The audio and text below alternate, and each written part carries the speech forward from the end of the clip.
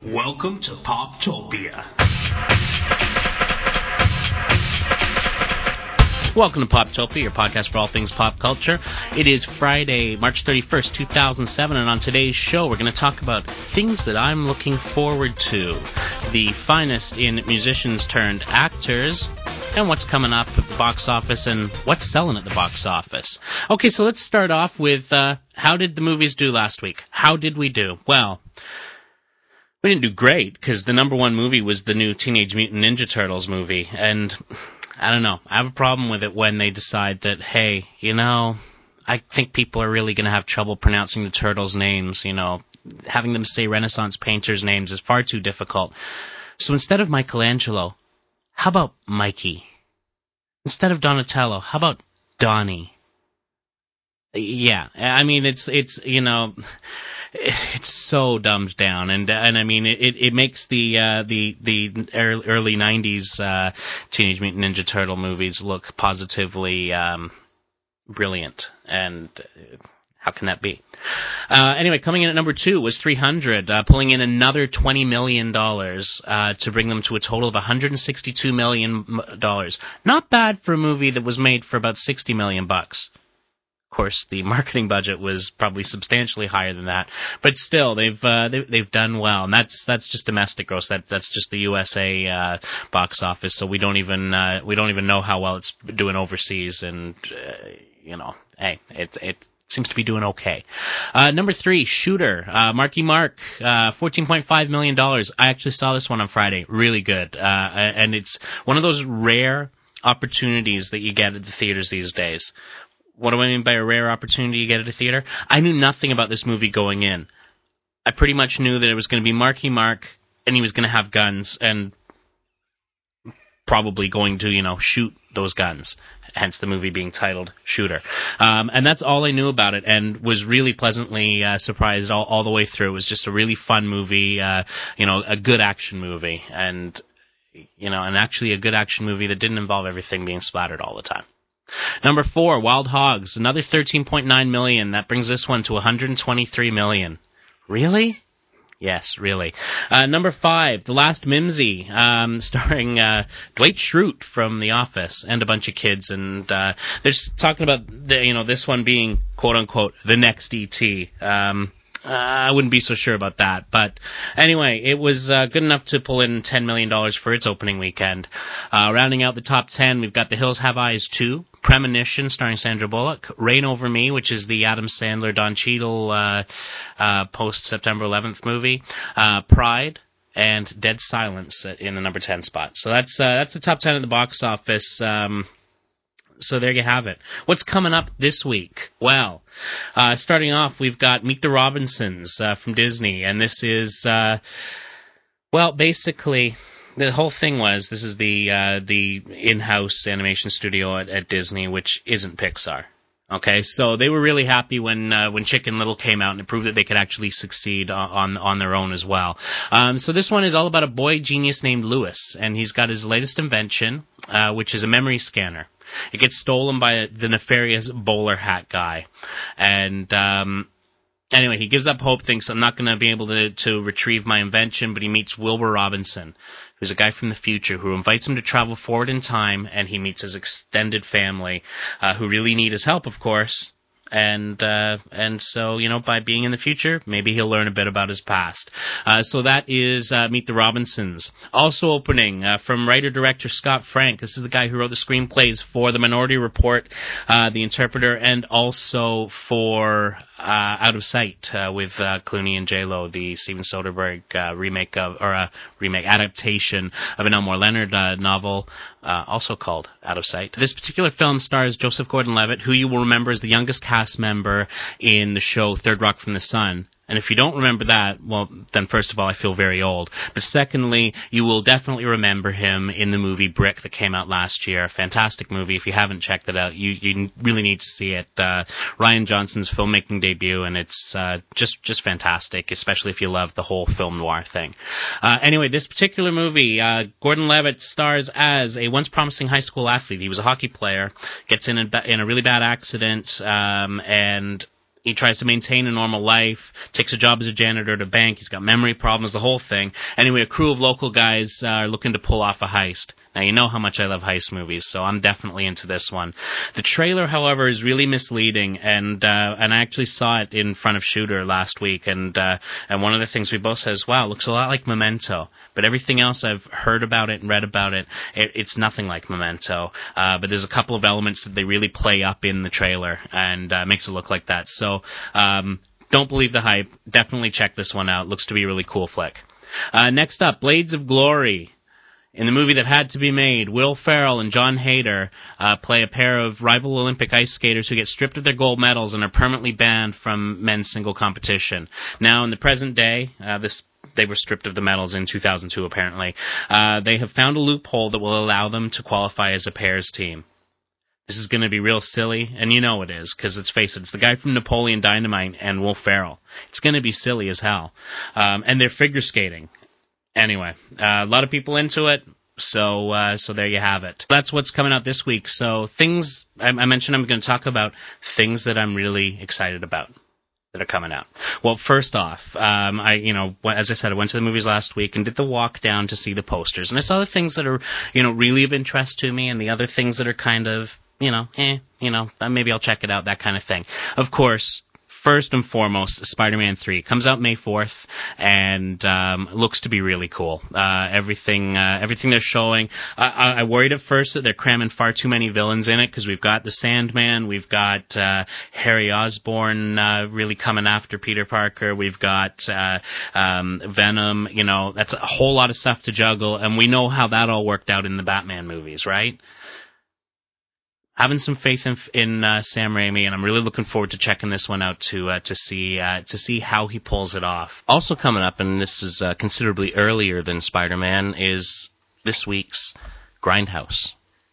Tarantino and Rodriguez. Now, as you know, Tarantino's kind of annoyed me over the last little while, and that's mainly because it seems that he just can't edit. Kill Bill would have been a great 2-hour movie. Instead, it was 2 mediocre 3-hour movies.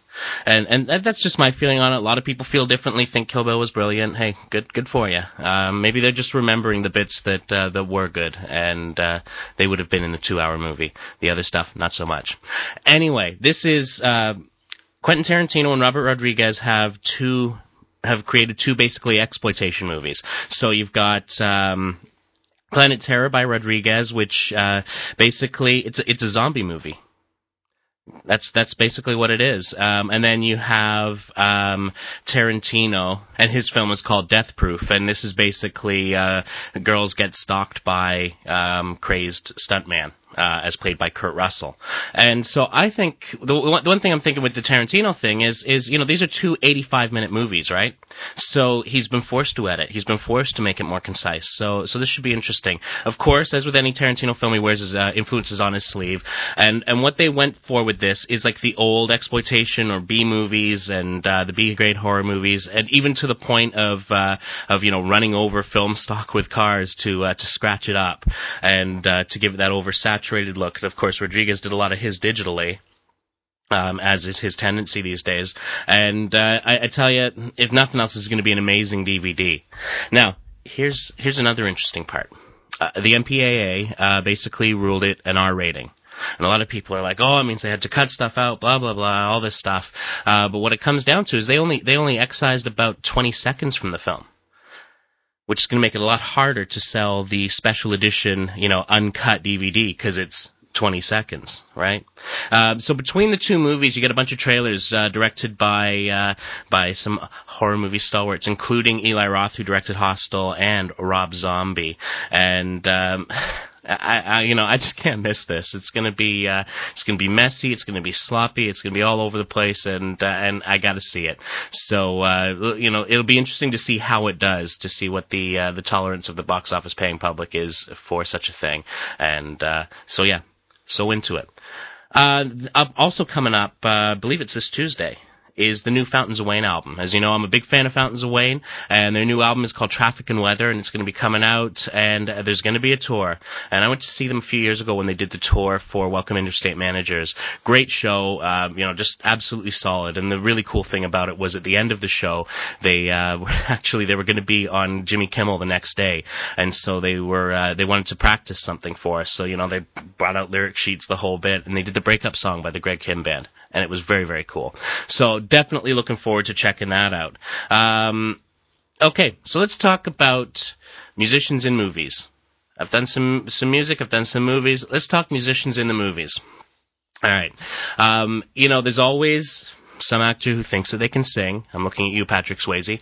And there's a lot of musicians who think that they can act. Are any of them any good? And that's really the thing. And so this is kind of in honor of, like I say, I went to see Shooter the other last week, and it was a great movie, good action flick, and starred, of course, Marky Mark. Because, as I've said many times, he can get as, quote-unquote, credible as he wants to, and call himself Mark Wahlberg. He can do whatever he wants. He's always going to be Marky Mark. And it's the same with like LL Cool J going by a different name, although he's smart enough to just stick with the branding. That's what people know he as. So, in honor of Marky Mark's Shooter, let's talk about top 5 musicians in the movies. Number 5, John Doe. Seems fairly nondescript, doesn't it? But John Doe is the bass player from X. Fantastic band out of the sort of late 80s, or early 80s really, through to about the late 80s, and then they kind of self-destructed. But of course, Exene Cervenka, Billy Zoom, and John Doe, and I can never remember the drummer's name. Anyway, John Doe, really the first thing I remember seeing him in was Great Balls of Fire. He played Winona Ryder's father in it, and great part. He showed up in a whole lot of things.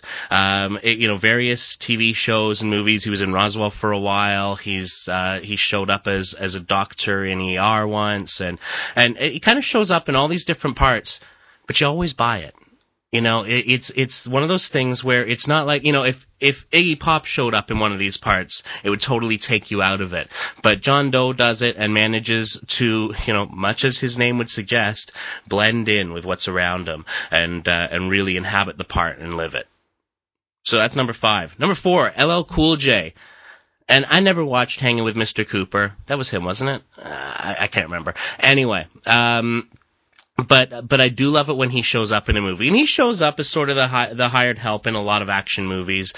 Certainly shows up as a bit of cannon fodder in some horror movies, such as the 20th anniversary Halloween movie and that kind of thing. But he always brings sort of an understated cool to it. And again, see, that's what these guys need to do, is blend in with their name.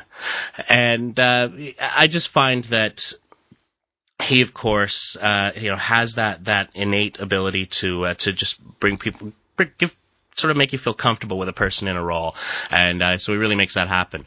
Number 3, David Bowie. Oh, come on! I mean, where to begin? Of course, there's things like Labyrinth and all that kind of stuff, but to me, it just shows that he's still got it when he shows up in The Prestige this past year as Nikolai Tesla, and just brings it in such a way that only Bowie could, and he brings that Bowie cool to it, but at the same time you just realize that this Tesla guy is a genius, and off the charts genius, and in ways that we can't even understand, and much like Bowie himself. Number 2, I'm going to go with Marky Mark. I'm still calling him Marky Mark. And I realize, calling Marky Mark a musician, it's really sort of the slimmest thread, isn't it? But hey, Marky Mark manages to show up in a whole lot of different types of movies, whether it be an action movie, a hardcore drama, or getting into comedy, and he manages to live those parts, and he's a great actor, always a great performance out of the guy, and it's understandable why he got an Oscar nomination for The Departed last year, because he totally deserved it. And number 1 for me, and I admit this is a bit of a guilty pleasure, Will Smith. He's a guy who I can watch in anything, and actually will usually get me to watch things that I would never watch before. I mean, Hitch, a romantic comedy, like I would ever watch one of those? Will Smith got me through the doors on that. Always a lot of fun. He's got the style, he's got the panache, but he can still play a geek as well, and you gotta love that. Anyway, that's all the time we got for today. Comments, as always, are welcome at poptopiapodcast@gmail.com, and hop on over to our website at www.paulfrench.ca/poptopia and fill out our user survey. Let us learn a little more about you. Have a great week.